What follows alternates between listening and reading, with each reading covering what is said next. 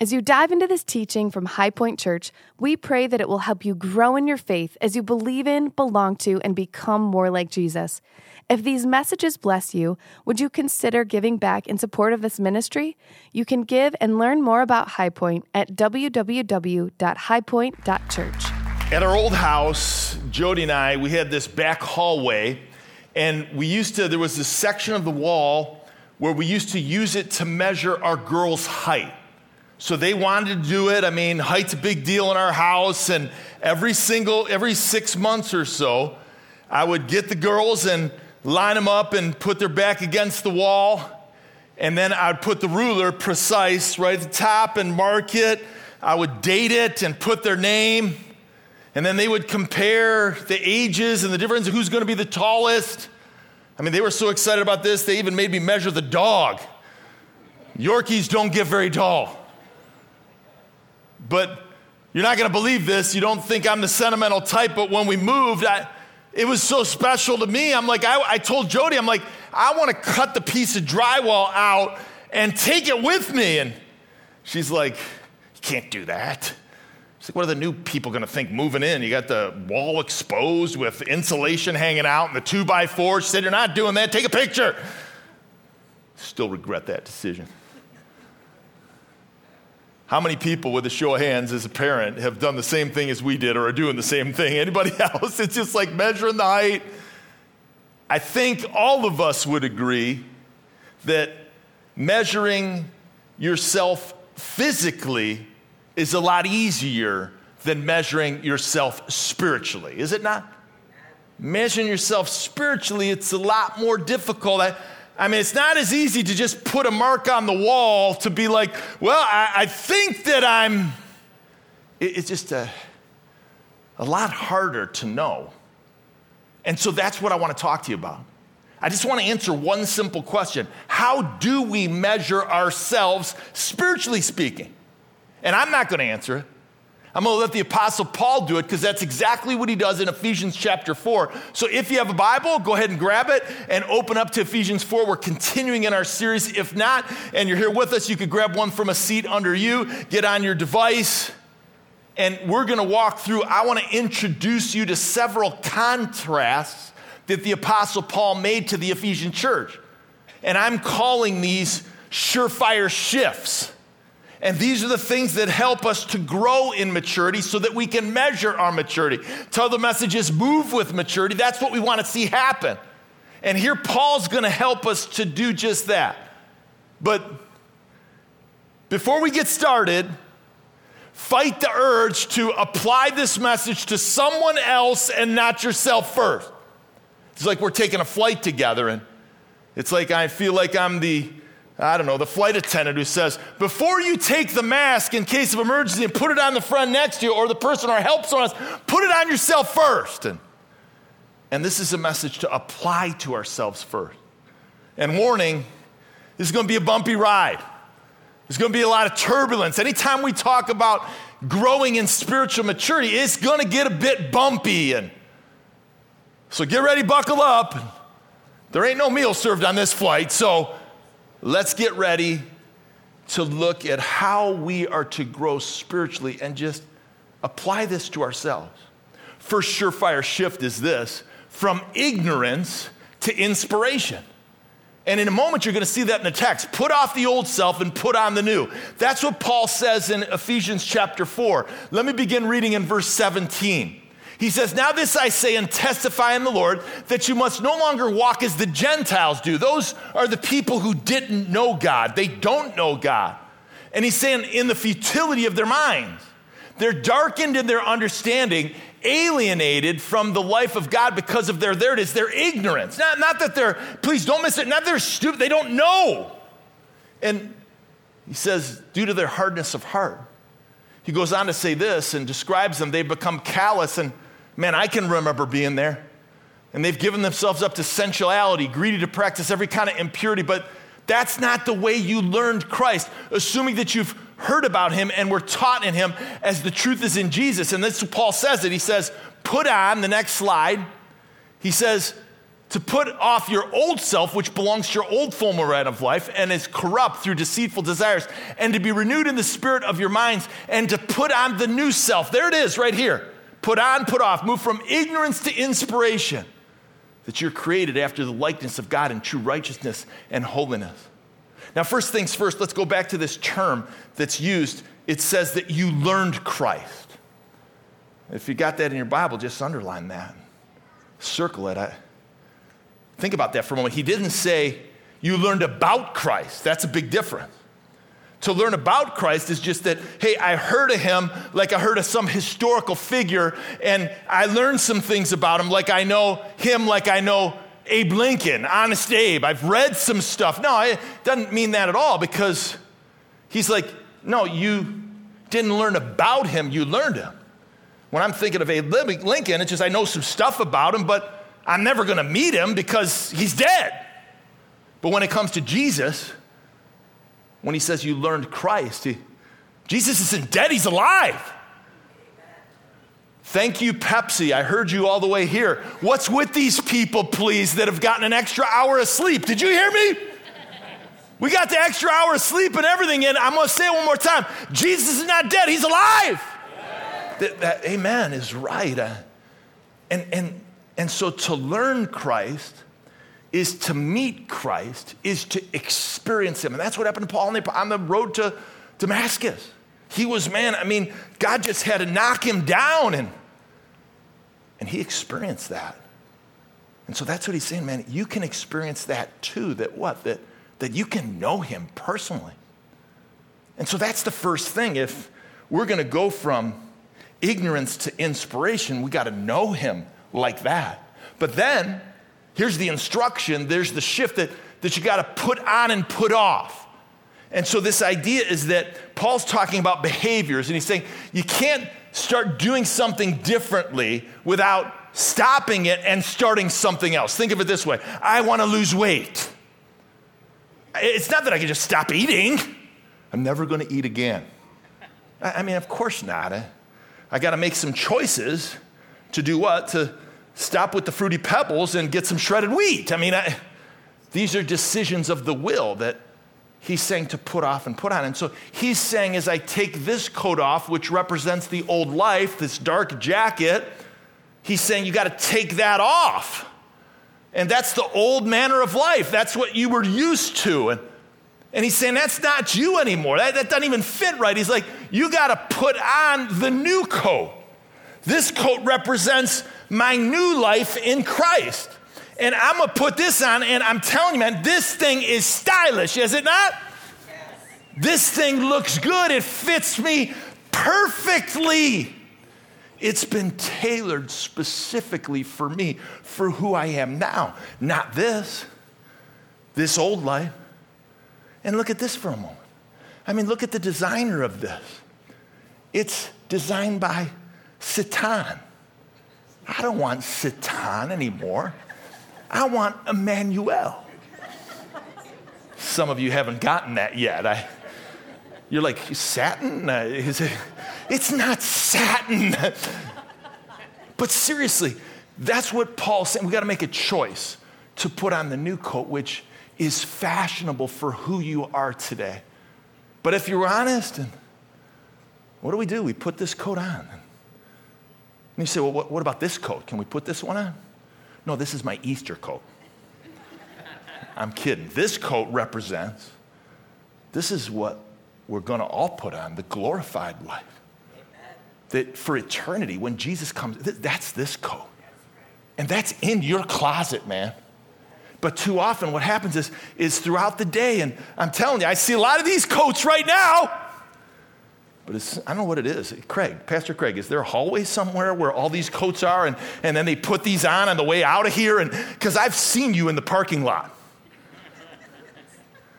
But no, what happens, just like what happens to us, is we put this on. And it happens at the worst times. And it's just like Paul said in Romans chapter 7. He said, I do the things I don't want to do, and I don't do the things I do want to do. He's talking about this. And so we've got to make the decision to put on. Paul talks about this in Colossians chapter 3. He uses the same analogy. He uses it a lot. And there he says, set your minds on things above to put this on, not on the things of this earth. Second, surefire shift to spiritual maturity and growth is that we would move from treachery to truthfulness and pursue and promote unity. And so interestingly, you look at verse 25, it says, therefore, having put away falsehood. So the falsehood is right here. It's about lying. It's about misrepresentation. It's about manipulating. The falsehood represents that I exaggerate to deceive. That's falsehood. You say, man, leave that thing, get that thing off, and put on this one, that you would speak the truth with your neighbor, his neighbor here, for we are members of one another. Now, Ephesians chapter 4, second time Paul says that we're to speak the truth in love. So speaking the truth is important. Speak the truth in love, he says, in the first part of the chapter. We looked at that last week. And so he was talking about speaking the truth in love to the body of Christ, to the church, because that brings unity. And so we need to do that with one another. He's saying it's bringing unity to here, but he's saying speak the truth with your neighbor. Now, he's not saying not without love, but to everybody around, not only inside the church, but we need the truth outside the church too. And you're the representatives to do it. And so we got to be kind, we got to be compassionate, but we've got to speak the truth in love. That's what he's saying. To your neighbor, to all those around you. Now, are you saying that we just got to be a good witness? Well, that's not really the context of what he's saying. He's saying, be honest with those in the workplace. Be honest with those in your family. He's talking about falsehood, that this coat, man, it's like you're going to be truthful. But I don't think that's a bad secondary application. That we're to be good witnesses, especially, in my heart, I'm an evangelist, that I want to see more people come to Christ. People are, isn't it true? I wonder if you'd agree with me. That you know some people that are believing some lies about God, some falsehoods, aren't they? And so you're God's representative, that we would share the truth in love. Not that we're going to beat them over the head with the Bible. That's not loving, but that we're going to share about who God is and what he's done in a way that is compelling and kind, that we're going to listen and hear from one another. Would you agree with me that our culture, absolute truth of this is a thing of the past, is it not? There is no absolute truth. People don't, my story, your story, my story, we're losing a grasp on a standard for truth. And so we've got to speak the truth in love. We've got to speak the truth with our neighbors. We are God's representative in Christ to put on the new coat. Next one is this. Good stuff so far? From anger to awareness. So this is an important one. We've got to make the choice. The new coat resolves conflict quickly. The old coat hangs on to it and causes it. And so look at what Paul, these are very familiar verses, especially if you've probably heard these, especially if you grew up in a church. Be angry and do not sin, and do not let the sun go down on your anger. And so let me be clear, it's not a sin to be angry. That's not what this is saying. It's not a sin to be angry. Angry is just an emotion, and it's like the dashboard lights on your car. So for instance, your oil light comes on. Hey, I need to check that. Hey, the little one that comes on, it's that goofy little one. I never know what it is. It's like, what is that? I need air in my tire. It's like, what kind of symbol is that? And it's alerting you to a potential problem. That's what the emotion of anger does. It's alerting me that I may have an issue. So it's not a sin to be angry. It's a sin if I let the anger build and I respond in unrighteousness. And so most of our anger is unrighteous anger. This code, not the righteous anger of God. We're not angry about the things God is upset about. We're angry to the things that annoy us and perturb us. That's what he's saying. but I don't know where it came from, but like this is always quoted in marriage context, this verse, and say, don't let the sun go down your anger. And they say, why? Because you don't want to give the devil an opportunity. And so if you double click on opportunity, what that means is, it literally means, some versions, it says a foothold. And that word in its original context, it literally means place. So it's this idea that you're not going to give the enemy a place in your life, but it was used of military conquests. And so the picture is that you'd give the enemy would sneak into your camp and take ground and give a surprise attack. And so if I let the sun go down on my anger, I'm going to let the enemy into our bedroom, into our house. And marriage verses specifically, it's like, well, you got to go to bed, stay up all night and solve every issue. I remember when Jody and I heard that, and we were taught that, and we're like, oh my gosh, it's the scared straight verse. And so we couldn't go to bed angry, and she's jamming me. I'll never forget this. She's just, we got to work this out. And I was probably wearing this one. She was wearing this.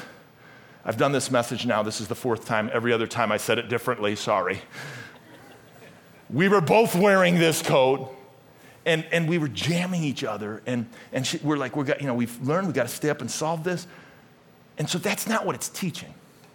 We just did a marriage conference, and we did it this past weekend, Friday and Saturday, in Spartanburg, South Carolina. It always comes up, these verses. And we tell the story of, well, I remember this specific time, just like I'm telling you now. And all it resulted in for us staying up all night is, 1, we didn't solve the issue. 2, we were really tired the next morning. And 3, Jody was more angry at me because I can sleep through anything. And I'm just like, I fell asleep. And she's like, well, how can you sleep through this? And I mean, that's not what it's teaching. It's teaching that you're not to go to bed as a divided person, that you're going to resolve the issue, that you're going to let the anger subside, that you're not going to. So one person needs to say to the other, you know what? We're not going to solve this tonight. It's not that you have to solve it in 24 hours. It's saying that we're not going to go to bed angry. So, honey, you know what? I just got to tell you, I love you. I'm committed to you. I'm not going to let this get in the way of us. We're going to solve this tomorrow. Let's come back to this tomorrow with fresh eyes and a good night's rest. And I'm committed to you. Let's go to bed and we'll work on it tomorrow. And the other person says yes. Now, I don't know what it is, why this is only talked about in marriage. Let's put the verses back up for a moment, because nowhere in Ephesians chapter 4 is it saying anything about marriage. So what this is saying is the conflict you have with your boss at work, or your coworker, or maybe your roommate, or maybe the neighbor. It's like, you know what? Your tree is over my yard and it's dropping stuff, and like I got an issue here. Maybe it's a family member, that sister of mine, that brother, and you're not coming to Thanksgiving. And I mean, these conflicts arise. And so what this is teaching is not just for spouses. It's like we don't want to give the devil an opportunity. And so maybe this would be the thing that you need to do, is just somebody needs to be the bigger person and shoot the text over or the email that says, I know we're not seeing eye to eye on this. And I just want you to know that I don't want to let this disagreement or problem cause a break in our relationship, because our relationship's important. And so I know I'm not seeing it right. That's the take the log out of your own eye before you remove the speck from your brothers or coworkers or sisters. And then just to say, you know what? At your earliest convenience, let me know a time when we can sit down and talk about this to try to resolve this. Now, what did I just do? I just put it on them because I want them. The Bible says, be at peace with all men, be at peace with all women, be at peace with your brother, be at peace with your sister, that I want to be at peace with everyone, because I don't want to let the enemy have an opportunity to cause division. That's what it's teaching. And so we'll move to the next shift, is from stealing to sharing. And so I, grew up in the Midwest. We're in the Midwest here, man. It's just like hard work, value, Midwestern work ethic, value work, and generosity. Now get ready for a bit of a twist here, because look at what Paul does in verse 28. He says, and we can all agree, let the thief no longer steal, but rather let him labor, doing honest work with his own hands. And so here Paul has a picture of, he's talking about stealing and working. He's making the comparison. And so what's Paul doing? He said, we could apply it and say, well, he's saying, you know what? Don't steal money from a bank. But that's the same as doing what? He's comparing stealing money from a bank from robbing time from your employer. He's like, have a good work ethic, an honest day's wage for an honest day pay. And that's what he's teaching. But notice, he's not saying, what's your motivation? He's not saying your motivation so that you could get a raise or you could get a promotion. Or that, that's not the motivation here. Or that you could get the employee of the month parking space. He's not saying that. He's saying the motivation and the result is that you would have more to help someone and share with anyone in need. So he's taking your work ethic, value work, because it's supposed to grow us in generosity. Man, that's a different twist. That's the new coat. That's the Emmanuel label. That's what it does. I make more, I want to give more, I want to do more, I want to work hard so that I can help more people. That's what we're called to do. So how generous are we? Let me give you buckle up and let's look at some statistics. The first one, the average amount of giving per person in the church is $17 per week. That's $887 a year. It's not that much. For somebody who's working hard, that doesn't sound that generous. Look at this statistic. About 5% of churchgoers tithe. What's tithing? Well, tithing is giving back 10%. So only 5% give 10%. Now, maybe you've come from a church background where they teach tithing, and maybe you're saying, well, no, I don't believe the New Testament teaches tithing. That's not my issue for today. Because I personally believe that the New Testament teaches generous giving. And so I think, and we've practiced, that the tithe is not an ending place, it's the starting place. But look at for a moment that the average, about 5% of churches, they give 10%. Well, what's everybody else doing in the United States? All Americans. 80% Americans give just 2% of their income for the tax deduction. I mean, that's just not very generous, man. That doesn't sound generous at all. And so how about this one? What about the church? Well, who's stepping it up in the church? 77% of those who tithe donate more than 10%. Remember what I just said? It's a starting place, not an ending place. And so what this means, we've actually seen this at High Point. And what that means is that the people who give the most give more, and they're supporting the majority of the ministry. Praise God for them. I mean, that's what's happening. Yeah, we can applaud that. I mean, it's a phenomenal thing. But what have we seen? What we've seen is, and you can feel it right now in this service, is that we've lost the back row. We've been talking about that. Amy's here in our service. She's on our staff. We've lost the back row. And so what's happening is we've lost those who are the tippers, that give the 17 or to throw the $5.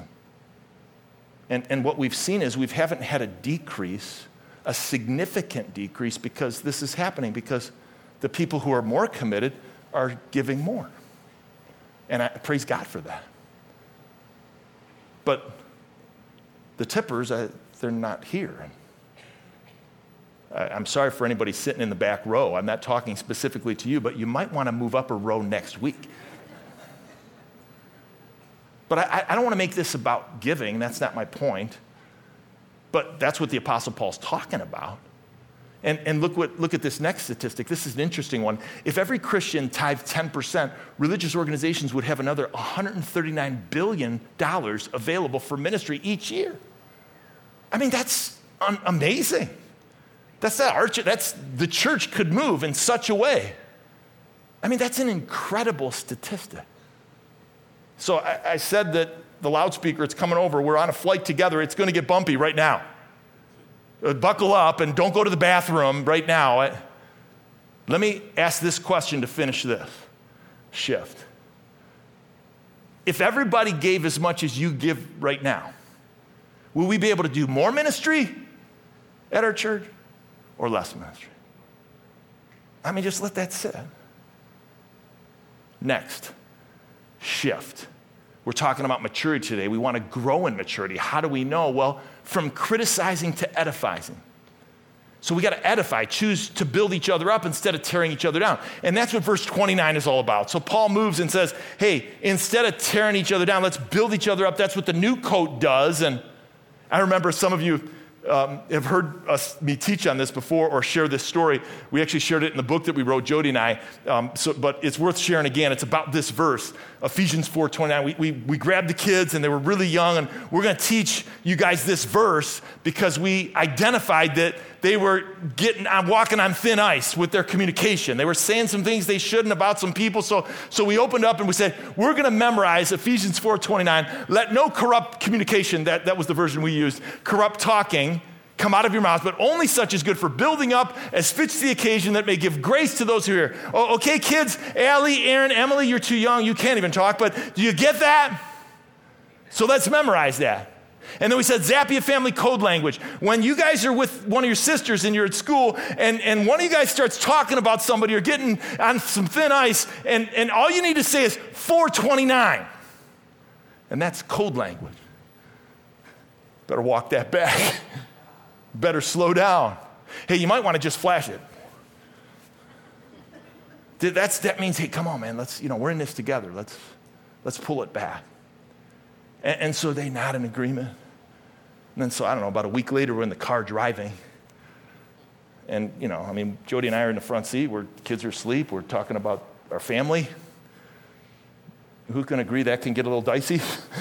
Thank you for your honesty. One person in the back.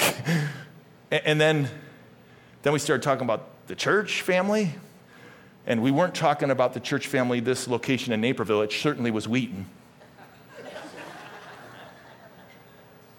And it was getting a little dicey. And all of a sudden we hear from the back, 429. I look back, Emily's in her car seat. She said it. I'm like, I didn't even know she could talk. She said 429. And I'm like, I think those were her first words. It wasn't mommy or daddy. It was a confrontation. But all joking aside, she was calling us out. And what I didn't say in the story, we told the girls that what we need to tell each other. Hey, man, we want to put this on. And so let's use our speech to edify. And this is such a hard one. Even, I know for me, I'm a verbal person, and it's so easy to say the wrong thing or to withhold the right thing. That's a big thing. It says in James chapter 4, he who knows the right thing to do and doesn't do it, for them it's sin.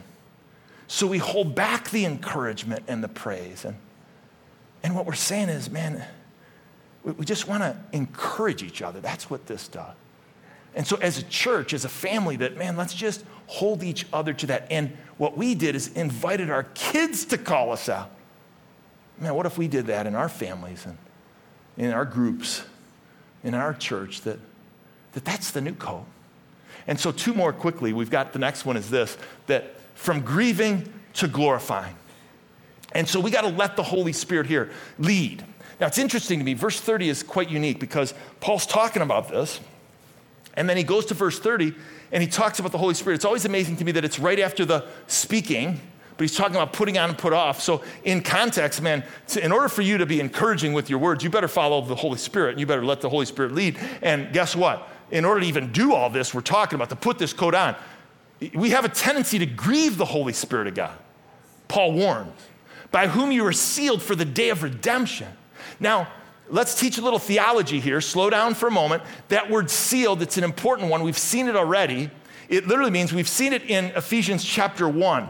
And it says that we were sealed with the Holy Spirit, that God has given you the third person of the Trinity. That's his guarantee of change. And when you were converted, you have the Holy Spirit. You were sealed with it. And that picture is of a signet ring. That's what it was used, that there was a king would have a contract, and to execute the contract, to be wax on there, and his ring was, he would put it on the wax, and that would be the official document. Today, we have, what are they called? notaries. And so, but this is the big time. I mean, this is not, I mean, that's, you got to execute that. You take that to court. Like, this can't be broken. And so get the picture. That's what he's saying about the Holy Spirit, that you've been sealed. Do not grieve the Holy Spirit because you've been sealed to the day of redemption. What's that talking about? Well, this is so encouraging. That's talking about this day. When what? When we meet Jesus. When we're in glory. He's saying, you've been sealed with the Holy Spirit, I mean, forever. So the Holy Spirit can't leave you or forsake you, but what can happen to the Holy Spirit? The Bible says 3 things. We can quench the Spirit, it says. We can grieve the Spirit, it says here. And so I think you know what grieving is. We've all grieved the death of a loved one, the death of someone that we love, and what happens? I mean, I'm just rendered useless. I can't do anything. And that's what we do to the Spirit. We grieve the Holy Spirit. And so the Spirit is rendered useless in you when we do what? When we put this coat back on. And so we've got to resurrect him, so to speak, and speak new life into him. How do you do that? Well, that's the third thing the Holy Spirit does, is the scripture says, and we're going to get to it in Ephesians 5. Paul is very theological. He says, be filled with the Spirit. And so the idea is filled, that you let it permeate every area of your life. All your mind and your decisions and your body. Like we want to be led by the Spirit. I love what Stormy O'Martin, and maybe you haven't heard of her. She's an old school writer, and she writes a lot. And actually, she's her sister-in-law helped start her church, and she has this quote about the Holy Spirit.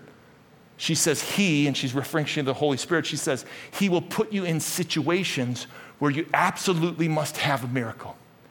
She goes on to say the reason he does that is because he wants you to know with all certainty that it's him working in your life, the Holy Spirit.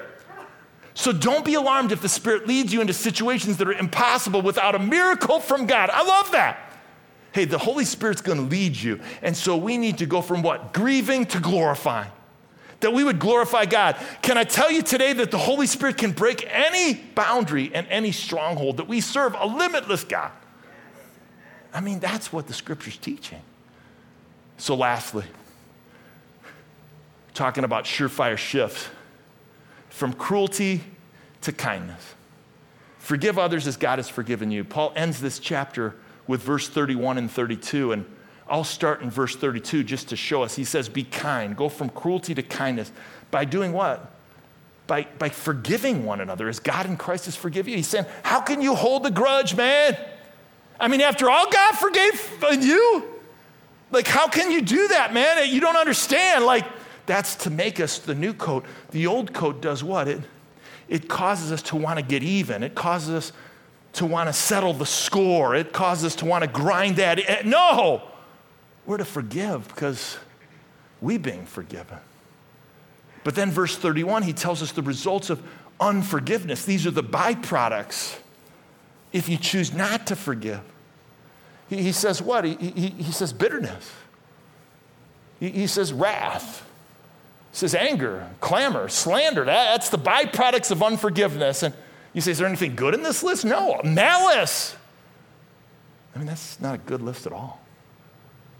See, unforgiveness is like holding a hot coal in the palm of your hand, and the tighter you squeeze, the more it burns. So here's the list. I'm going to invite the worship team up. Here's the list. And so this is the surefire list to maturing in Christ. So we want to take a look at this list and say, I don't know about you, but when I look at this, I'm just like, whoa, man, I think I need all of them. And it can be a bit overwhelming. And for all those, I want you to pick one, but all those type A personalities, no, I'm picking all of them. Just slow down. Overachievers, like what's the one or two things that God's speaking to you? Because this growth that we're talking about, it's a process, and it happens over time, and God calls us to do one thing at a time. And what's the one area that is, you've been listening to this and reading through that God's been pressing in on you on it? Is it grieving the Holy Spirit and that you want to glorify God and He's calling you to a new season, a new step, and to do something that you haven't done? Is it, I don't know, maybe criticizing to edifying. Maybe there's something that you know that you said or that you didn't say that you ought to have said. I don't know about you, but I think all of us, we can pick the easiest one as number one because that's really a filter for all. Hey, it's ignorance to inspiration that too many times I'm putting the old coat on instead of the new coat. And so we're going to do something a little different. I'm going to ask us to pray in the service right now. So I'm going to say this. Can you just pick one? What's the one for you? Pick the number. Lord, speak to me about this. And Ethan and the worship team, we're going to just play over you for a moment. We're going to give some time for prayer because prayer moves the mighty hand of God. And prayer is the nerve that moves the mighty hand of God. And we want to call out to him with thanksgiving and anticipation to see God work. But I'm going to challenge us now. This is the different part. I'm going to challenge us in a moment to stand in a moment. And I'm going to say, can you pray for yourself? And can you pray for our church? Because we want to see us grow in maturity. Is that not true? We want to see all of us grow. We want us to grow in maturity in him. And then I'm just going to ask you, I'm going to challenge you to stand right now. If you would, please stand with me. I'm going to ask us to pray, but please pick the number. And then I'm going to ask you, if you're here with your spouse, that you would get with your spouse and that you would pray. That you would first share, just say the number. Just say, you know what? It's number, whatever it is. Believe me, if you're with your spouse, they picked the number for you already. If you're with your family, maybe you're here single today or your husband's up on stage, like right here, whatever it is. Maybe there's somebody you know, your roommate, just let's pray for our church. Just gather together as friends, somebody from your growth group. Let's just have some movement, turn to each other. Let's just pick a number and share it. Let's grow the level of transparency in our church. And if you need to, just say number one. We all need that one. And so we're going to move into a time to pray for you, to pray for each other, and to pray for our church family. Lord, I pray for your Spirit to move now as people gather and people begin to pray. Lord, I pray for a spirit of freedom in this place, that wouldn't just be silent prayers, but we would speak out loud to you, the God, that we would call out to you. And help us to do that now, Lord, as we want to grow in maturity. I pray for freedom. I pray for strength. I pray for your Holy Spirit to help us to move towards maturity in you. And I ask for that freedom now in Jesus' name.